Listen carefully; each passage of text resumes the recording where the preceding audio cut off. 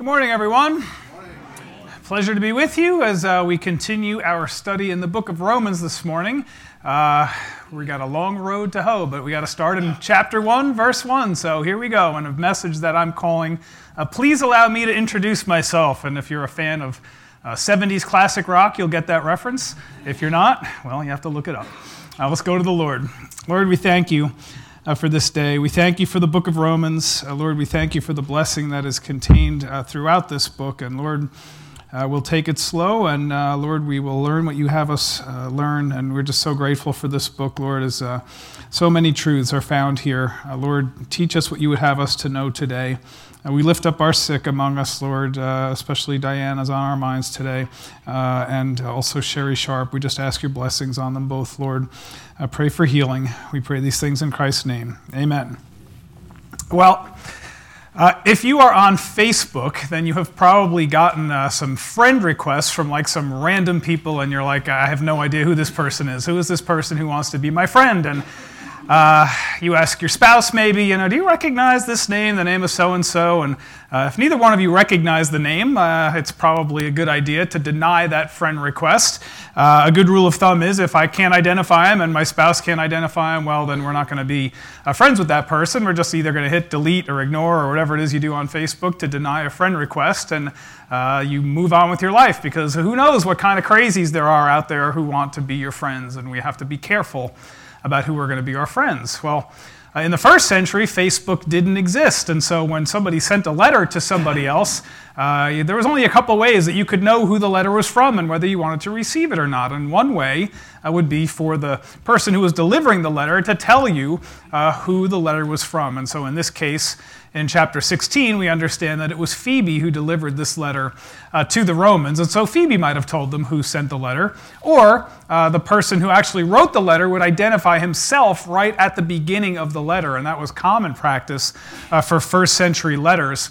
And so when we think about the book of Romans, I'm so glad that his audience received this letter and didn't deny his friend request, hit delete, ignore, or chuck his letter in the garbage and say, we don't know who Paul is. We're so glad that they accepted and received that letter, because think of how much we would have lost if we did not have the letter to the Romans. Well, in these first 7 verses in the first chapter of Romans, Paul was quick to introduce himself, introduce his message, and to talk about who his audience was.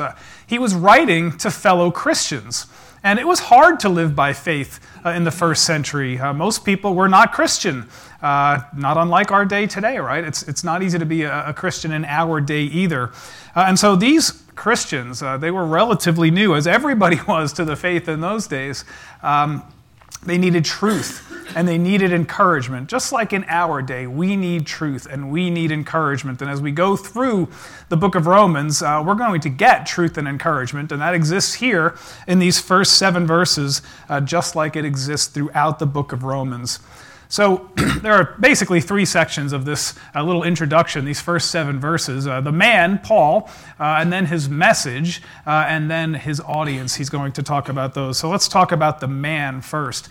Paul introduced himself to the church in Rome in verse 1. He says, Paul, a bondservant of Christ Jesus, called as an apostle, set apart for the gospel of God. And so we look at this and we see 3 ways that Paul introduced himself to this church. He called himself first a bondservant.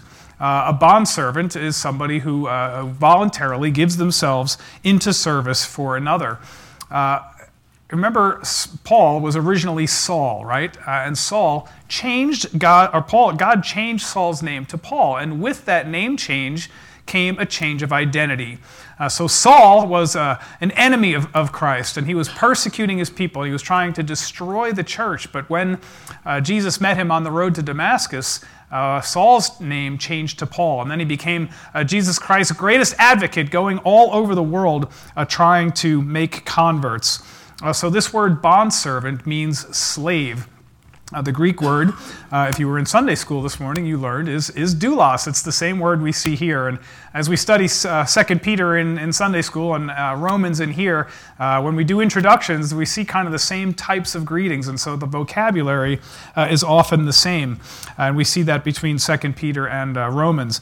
But he's a doulos, he's a slave. And scholars of our day estimate that as much as maybe half the population of Rome in the first century were actually slaves. Now, for a Roman citizen, and remember, Paul was a Roman citizen, for a Roman citizen, it would be unthinkable to call yourself a slave. That was for the lower people, not for these esteemed Romans, but not to Paul. Paul didn't think of being a slave to Jesus Christ in this way. It was a high honor to him to call himself a slave of Jesus Christ, and he loved Jesus, and he delighted to give his life in service to him. So he's a bondservant. He's also called an apostle. That word call is very important. Paul didn't call himself. God called him to be an apostle. And so Paul made no claim to authority other than the authority that God himself had given to Paul. And so that's the kind of authority he had. Now, when a church is interviewing a pastor to be a pastor of their church, and when this church interviewed me, one of the questions that every church should ask the pastor is, tell me about your call. Tell me how God has affirmed your calling to be a pastor in your life, and how have your friends affirmed your calling, and how have they affirmed that you have the spiritual gifts required to be a pastor? These are important questions because if a pastor calls himself to be the pastor without God's divine stamp of approval on that, well, he's sure to fail because God is the one who has to call us if we're going to be pastors. I heard a search committee ask a candidate once, can you see yourself happy doing anything else? And the answer, of course, if you're called to be a pastor, is no. You can't see yourself happy doing anything else. You're called to do this in particular because if you are called to do anything else, that's the thing you should do. Only if you're called only to be a pastor should you do it. And Paul, he could not see himself doing anything else other than spreading the word of God. He was a willing slave of the Lord Jesus Christ, and his mission was Christ's mission to the church and to the world. But he was more than just a pastor. Paul was an apostle, and this word is from the Greek word apostello, which we get the word to send in its verb form, or sent one, or one who is sent in the noun form. So there are a couple general meanings of this word. In the general sense, everybody can be an apostle. Like if I send my child to go to the store and get a gallon of milk or something, well, I've sent him. He's a sent one in that sense, in a very general sense. And we are too apostles in a general sense, in the sense that God has called us to witness to the world. But the word apostle here, generally in the New Testament, it's meant to describe the 12 apostles, and Jesus sent them to be his witnesses. And Paul wasn't one of the original 12 apostles, but he was specially sent apart, sent by and with the authority of Jesus Christ to deliver that message of Jesus Christ to the world. So he's called as an apostle, and he's also set apart for the gospel of God. We get our English word horizon from this Greek word aphorizo, which means set apart. Do you see horizon at the end of that word, aphorizo? The horizon, when we think about what the horizon is a clear line of demarcation between where the earth ends and the sky begins. So this idea of a line is important in this word aphorizo. God had drawn lines around Paul, set him apart for this commission that he called him to. And so that's what the word aphorizo means. Now, one pretty cool thing is that if you look at this word and you look at the word Pharisee, you can see that they're from the same word group. You see that PH, and you see the R, and you see that SZ, three-letter cluster. Same cluster. Now, the meaning of the word Pharisee in terms of its root and is kind of murky. It's really unknown where the word came from, but we do know that the Pharisees considered themselves set apart, aphorizo from the rest of society. They thought themselves much higher than the rest of society, and that the common man was well below them. And so this idea of set apart existed in the Pharisees. And of course, Paul considered himself the Pharisee of Pharisees, set apart for God. But now God called him and set him apart for something different, something new, something better, the gospel of God. And as soon as Paul wrote those words, the gospel of God, all of a sudden, he got super excited, right? He wrote the gospel of God, and then he just can't help himself. He starts talking about the gospel of God. He couldn't even wait to finish his greeting before he dives into it. And so these next several verses are really a digression from his greeting, where he wants to talk about the gospel of God before he even finishes his greeting. So if you look at the end of verse 1 in your Bibles, you'll see that it ends with the gospel of God. And then if you skip the next 5 or 6 verses and look at verse 7, you can see that it would make perfect sense for Paul to write the gospel of God to all who are beloved of God, and we would have a perfectly legitimate greeting. So these middle verses are all this digression because Paul got so excited he had to talk about this gospel of God. So instead of a 2-verse greeting, we get a 7-verse greeting, all one sentence, 126 words. Our grammar teachers would freak out if we wrote a sentence like that, right? Our 5th grade grammar teachers. So that's not how we normally write. But Paul got so excited he couldn't put the pen down and wanted to talk about this gospel of God. But Paul was a man on fire for God. He had incredible passion for the Lord. And just look at what this one man was able to do because of his passion for the church. And imagine what we could do if we had the kind of passion that Paul had. Just one person making an incredible difference for the Lord.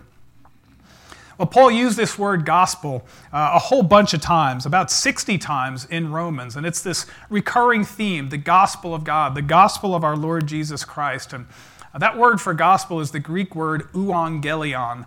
You've probably heard that word before. It means good news.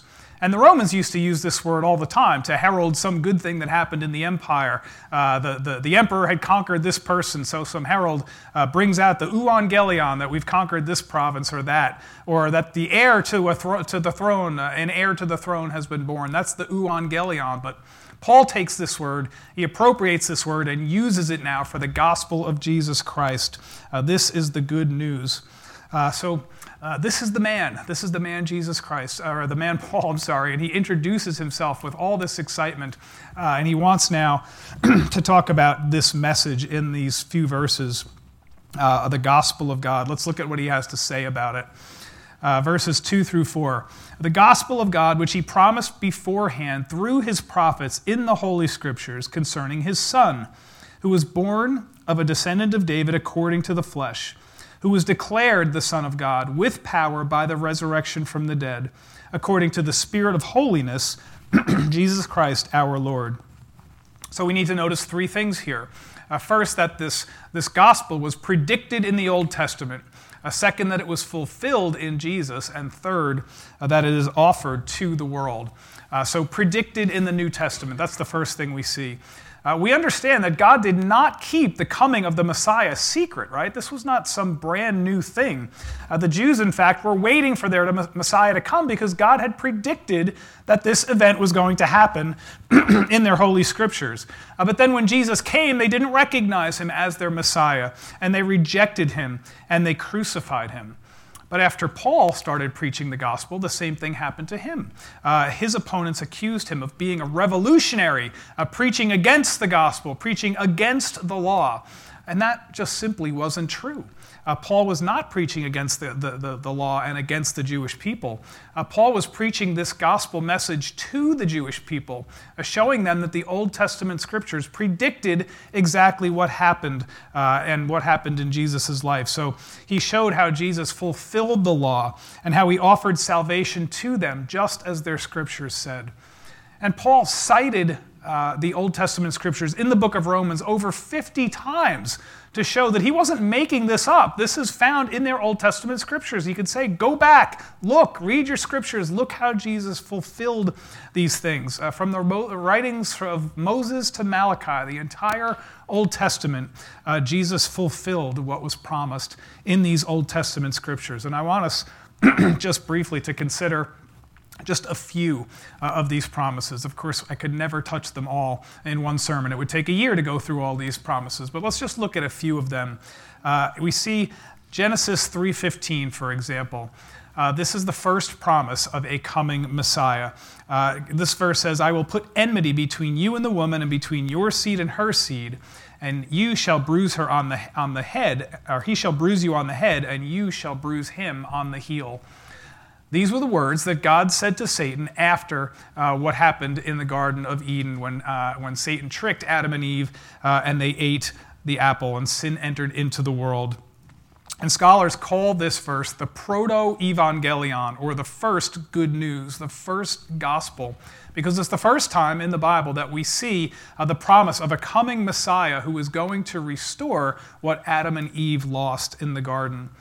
Deuteronomy 18:15 is the verse where Moses writes, God will raise up a prophet from among you like Moses, and he commands that the people should obey this prophet, and that's who they were talking about. Thank you, brother. So we see that in this Deuteronomy 18:15 verse. Isaiah chapter 7. Verse 13 and 14 is the promise that the Messiah would be born of a virgin. And so we see that has been fulfilled. Isaiah 11 promises that the Messiah would come from the root of Jesse. Jesse is David's father, and so that was fulfilled also. Isaiah 53 is the promise of the suffering servant. It's the story of how Jesus would atone for the death, or atone for sin on the cross that man committed. And Jeremiah 31 is the promise of a new covenant that God would write, a covenant not written on stone, but written on their hearts of flesh. And so we see over and over again that Paul's teaching was not new. This was not something that Paul invented. It's found in their scriptures if they would only look. Now, Paul, remember, was a Hebrew of Hebrew, a Pharisee of Pharisees, and he had been educated under Gamaliel, a very esteemed rabbi. It was like going to Harvard for Paul. He was very well educated, and no one knew the Old Testament scriptures better than Paul. He just didn't understand them until he met Jesus on the road to Damascus, and then everything changed. And now, equipped with this new understanding of the scriptures and this new understanding of the gospel, Paul preached only what the prophets had predicted in the Old Testament from Moses all the way to Malachi, and then fulfilled in Jesus Christ. So let's talk about how these verses are fulfilled, how the Old Testament is fulfilled in Jesus Christ, and according to Paul's greeting. So in verses 3 and 4, we see that the gospel of God is about a person. Do you see that? Concerning his son, as we read in verse 3. And this term son denotes a unique relationship that exists between him and the Father that does not exist between anyone else and the Father. Jesus existed as part of the Trinity, eternally existing, coexisting with the Father and with the Holy Spirit. And so the Son became a man while still continuing to be God at the incarnation. And so Jesus is the God-man. He was born a descendant of David according to the flesh, which stresses his humanity at this point. And when we look at that word born, it's the word ginomai, which means a change of state of existence. Jesus has existed eternally, but his new state of existence when he came to be a man changed from the spiritual being to inhabiting human flesh. And John used the same word, ginomai, when he wrote, the Word became flesh. His state of existence changed from spiritual being to human flesh. And he descended from David, just as the Old Testament predicted, and he lived a human life without sin, which qualified him to be our Savior. And he died to pay the penalty for our sins. So that stresses his humanity. But then he was declared the Son of God by the power of the resurrection, which stresses his deity. Now, this word declared does not mean that he became God at his resurrection, or that God the Father made Jesus God at the resurrection. The Bible is clear from many verses, including John 1:1, in the beginning was the Word, and the Word was with God, and the Word was God, that Jesus has always existed, and he has always existed as God. But this word declared is an interesting word because it's from exactly this same word group that I mentioned earlier, this aphorizo word group. Aphorizo means to set apart. With the prefix, the AP is a prefix which means from, so set apart from. Without the prefix, horizo just means to be declared, to be marked off, to limit somehow, to draw lines around. So the word horizo would be like if I own a piece of property and I put a fence around it, that would denote that this property is mine to the exclusion of all others. It's set apart as mine and not belonging to anyone else in the world. And so that's what Christ's resurrection with power did. It set him apart. It marked him off. It declared him. It limited everyone else's claim. Only Christ has this authority. Your translation may say he was appointed, or he may have been marked off, or he may have been designated. The meaning is all the same. Jesus Christ, his resurrection validated these claims to deity and bore witness to it.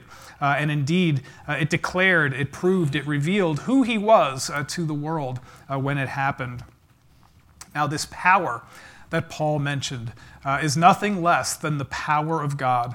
It's the Greek word dunamis, where we get our English word dynamite from. God's power, when we think about it, is absolutely limitless. It's beyond our comprehension. By the breath of his mouth, he created the entire universe at creation. And when Jesus comes a second time, by the breath of his mouth, he's going to vanquish all of his enemies at the end. And so we have these two events, the beginning, creation, the end, his second coming. And in between those two events, God's power sustains the entire universe. If God stopped sustaining the entire universe for even 1 nanosecond, the whole thing would disintegrate and it would cease to exist. And Jesus demonstrated just a tiny sampling of the power of God when he walked the earth. He healed people. He turned water into wine. He stilled the sea. He resurrected people. That's a small sampling of the power of God. He even resurrected people from the dead, but even that is a small sampling of what God can do. If I might say it reverently, these miracles are child's play for God. They're nothing. He could do them in his sleep if he actually slept. God is just limitless in his power. There's nothing that he can't do. And so in Psalm 16, we have this David prophesying, and it's Jesus actually speaking. David speaking prophetically of Jesus speaking to God. And here's what the verses say. Therefore my heart is glad, and my glory rejoices. My flesh will also dwell securely, for you will not abandon my soul to Sheol, nor will you allow your Holy One to undergo decay. And we know that David was speaking of Jesus Christ in those verses. And so God was going to raise him up and not let his body see decay. God's power raised Jesus from the dead. But God was not the only member of the Trinity who was involved in the resurrection. Jesus had the power to raise himself too. Look at what it says in John chapter 10. For this reason the Father loves me, because I lay down my life so that I may take it up again.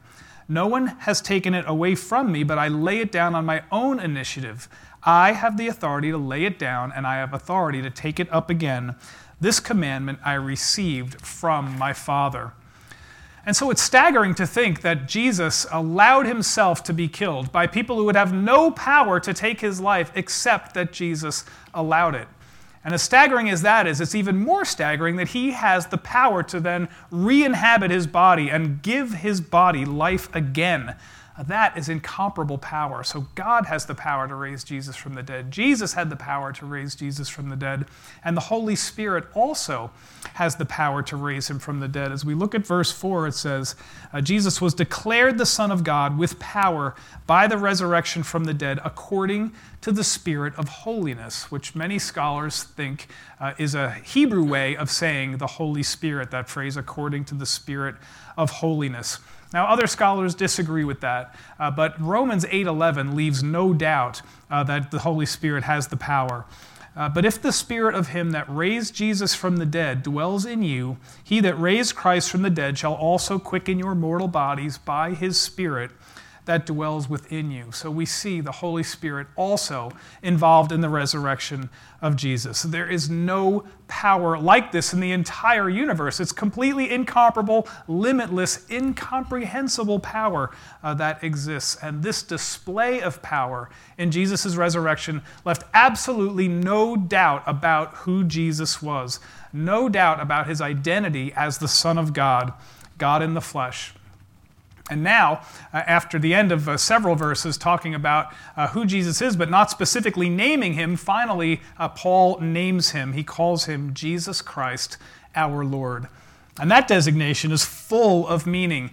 Jesus is his personal name. It means he saves. Christ is his title from the Greek Christos and from the Hebrew Mashiach, which means the anointed one. This is the one who God anointed as Savior of the world. And those who receive that salvation will call him our Lord. It's more, Lord, is more than a title of respect like sir. It's actually the equivalent to the Hebrew word Yahweh. And I want to show you this.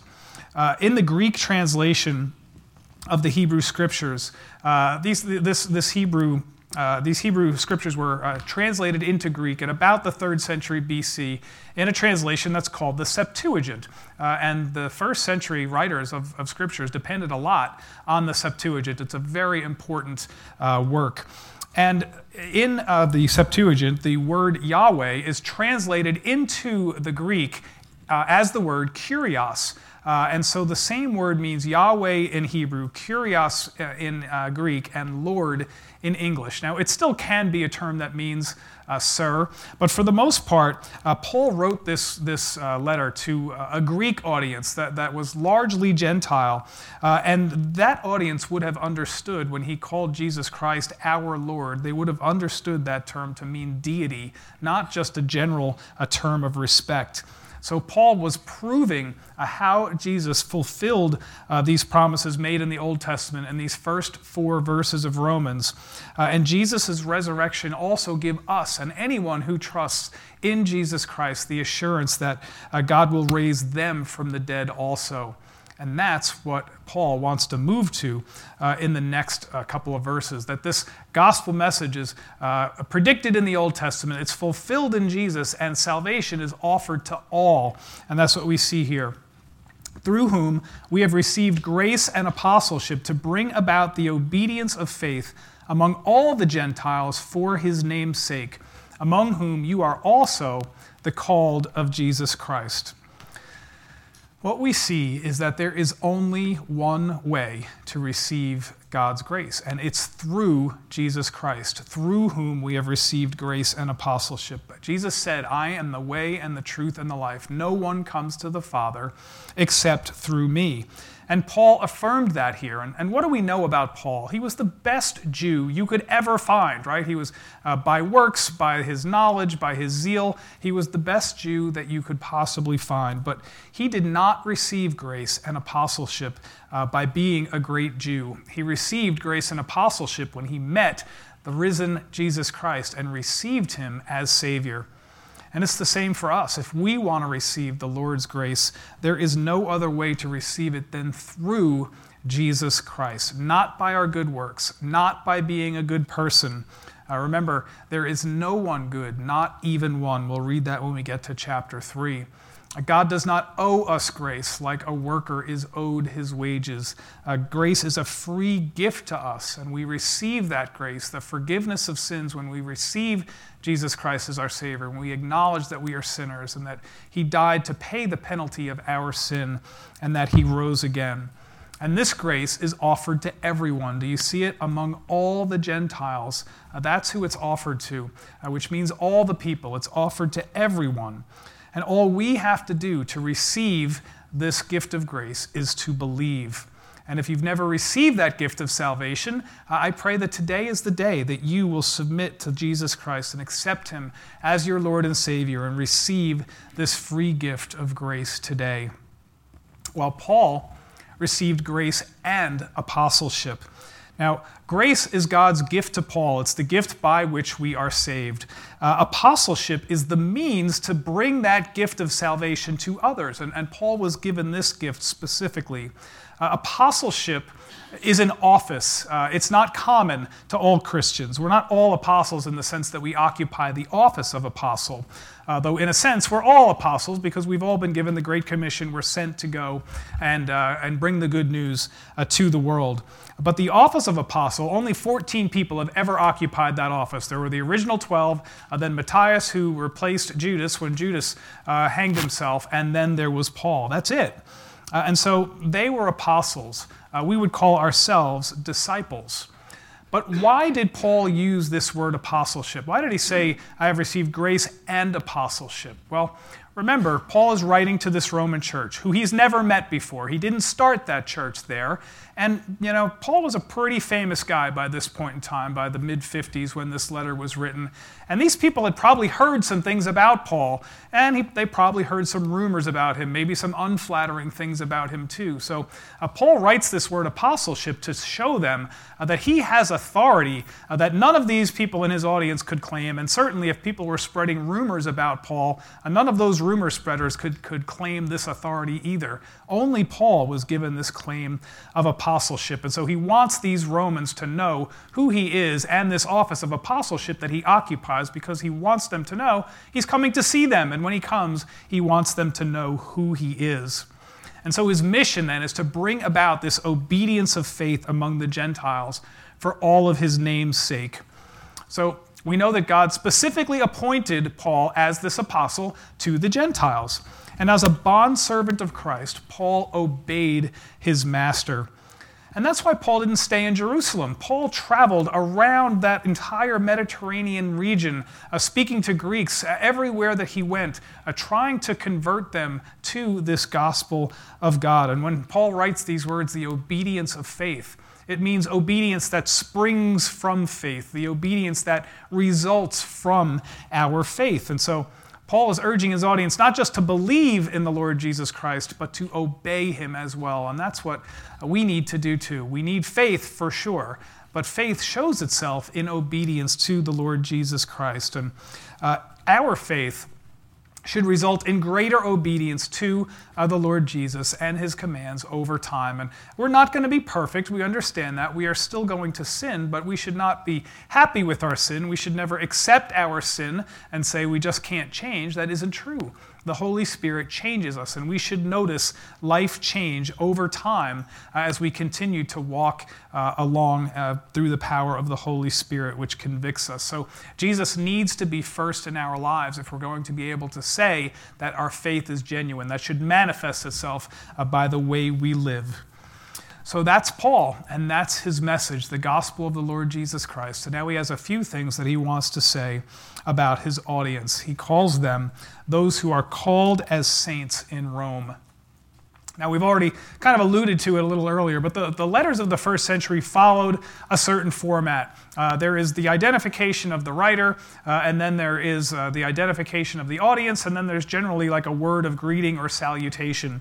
And we got as far as the identification in verse 1. Then we had this long digression, but now Paul is ready to identify this audience. And if you look for that format, you can find it in all of Paul's letters. But Paul got so excited that he got sidetracked for 5 verses talking about this gospel of God. But now he wants to talk about his audience. And this is what he says about them. Among whom you are also the called of Jesus Christ. To all who are beloved of God in Rome, called as saints, grace to you and peace from God our Father and the Lord Jesus Christ. So he identifies them 3 separate ways. He calls them that they are called. He says that they are beloved of God, and then he called them saints. So this first term, they are called, is important because this stresses God's divine initiative.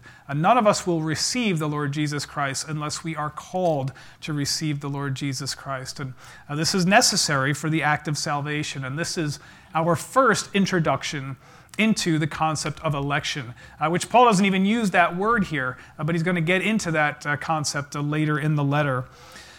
But he does stress that it's divine initiative. And for Paul, it certainly was divine initiative. Paul, as much as anyone who ever lived, would be able to testify that it was not by his own will that he was saved. In fact, it was just the opposite. Paul wanted nothing to do with being saved. He wanted to kill everybody who claimed to be saved. He wanted to squash this church of Jesus Christ, which he thought was aberrant to what Judaism taught until he met Jesus Christ on the road to Damascus. My own salvation happened the same way. Not quite as dramatic as Paul's, but I was hostile to the Lord God. And I could never have been saved if it was according to my own will. I never would have been saved. It would have been impossible. But praise the Lord that he called me. Praise the Lord that he called each one of you. Now, you may have a different testimony, but I bet many of you could stand here and testify the same, that if it had anything to do with you, because you came to faith later in life, you would never have been saved because you didn't want to be saved. It's only when God calls us that we can be saved. And so they are called of God. And second, they are beloved of God in Rome. Now, that may look like a throwaway phrase to those who are beloved of God in Rome. Well, it's not a throwaway phrase. It's full of meaning. God loves all people, right? We would agree that God loves everybody in his creation, but he has special love for those who have been saved, who have received his son Jesus as Lord and Savior.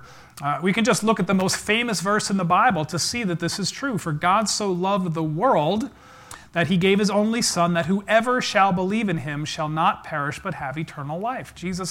God loves the entire world, but he has special love for the whoever shall believe, because those are the ones who are chosen, and those are the ones who will be in heaven with him for all of eternity. And for the rest, John 3:36 says, for on the rest of those who do not believe, his wrath remains. So we have two categories of people, even though everybody is loved by God.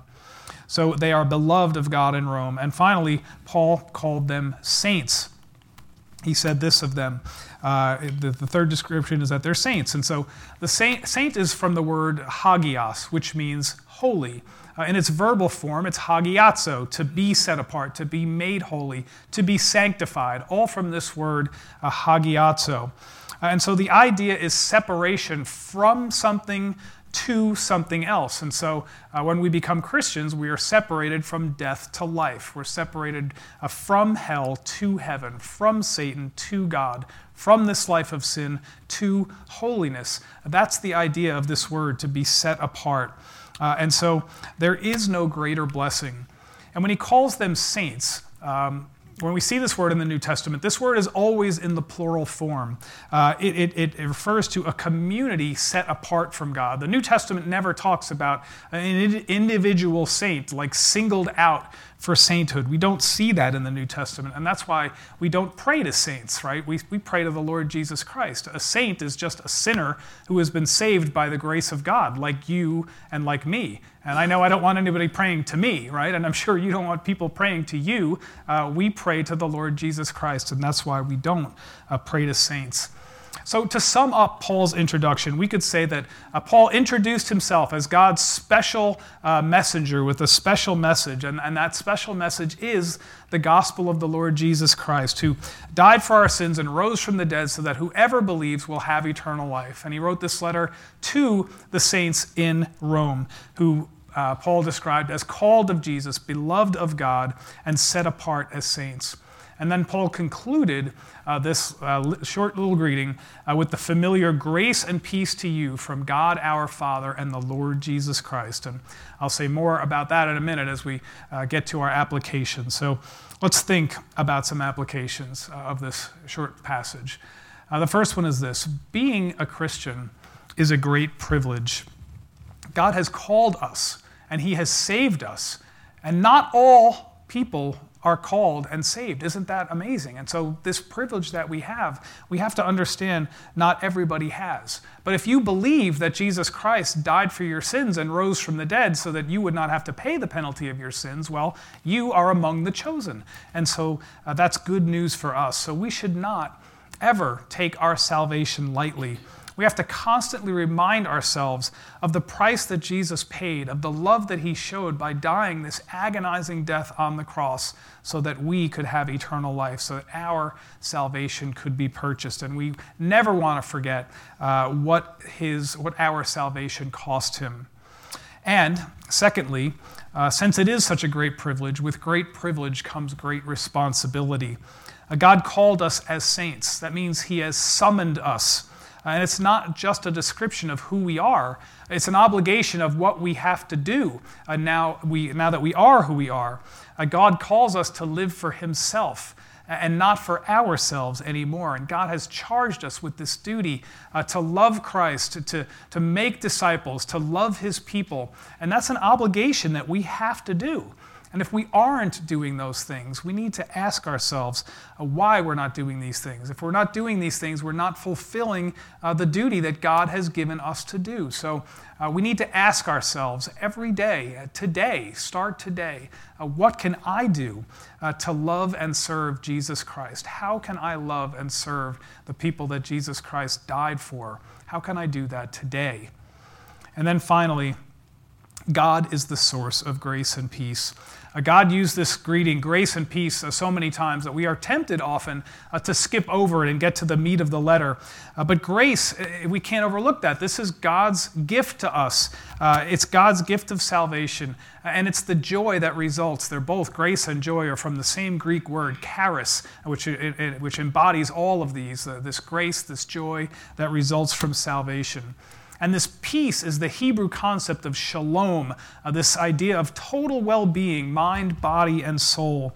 These are the things that Paul is wishing to them. He's imploring them to have it.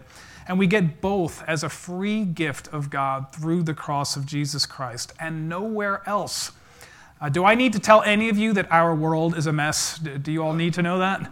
Our world is a total mess, right? And the people in the world are a mess. They have so many problems. We're all fallen and we're broken people. And so if we're walking through this life hoping to receive grace and peace from the world, we're looking in the wrong place, right? We're looking for love in all the wrong places. We need to look for it from God. He's the only one who can give it to us. If we look for it from the world, we're going to be constantly disappointed and disillusioned. So I want us to refocus our attention. Whatever we're going through now, whatever hardship we happen to be experiencing, whatever mountain seems too high to climb, we have to remember that grace and peace is available through God and through God alone and through the Lord Jesus Christ. And I know that you know this, but my job is to encourage you day by day, Sunday by Sunday, that you would lean into the Lord Jesus Christ in your hardships and whatever you happen to be going through, because grace and peace without measure is available through God our Father and Jesus Christ our Lord. Let's pray. Lord God, we thank you as we've just kind of dipped our toe in the water this morning in this incredible book of Romans, and yet still it's so deep that we can't possibly get to the bottom. Lord, we're just so thankful for Romans. We're thankful for Jesus Christ. We're thankful for the grace and peace that's available through God our Father and through the Lord Jesus Christ. Lord, I pray for it in abundance for each and every member of our church, and that we would bring that grace and peace to the world as Paul was commissioned to do as well. Lord, we thank you for this gospel of grace, and we praise you in the name of the Lord Jesus Christ. Amen.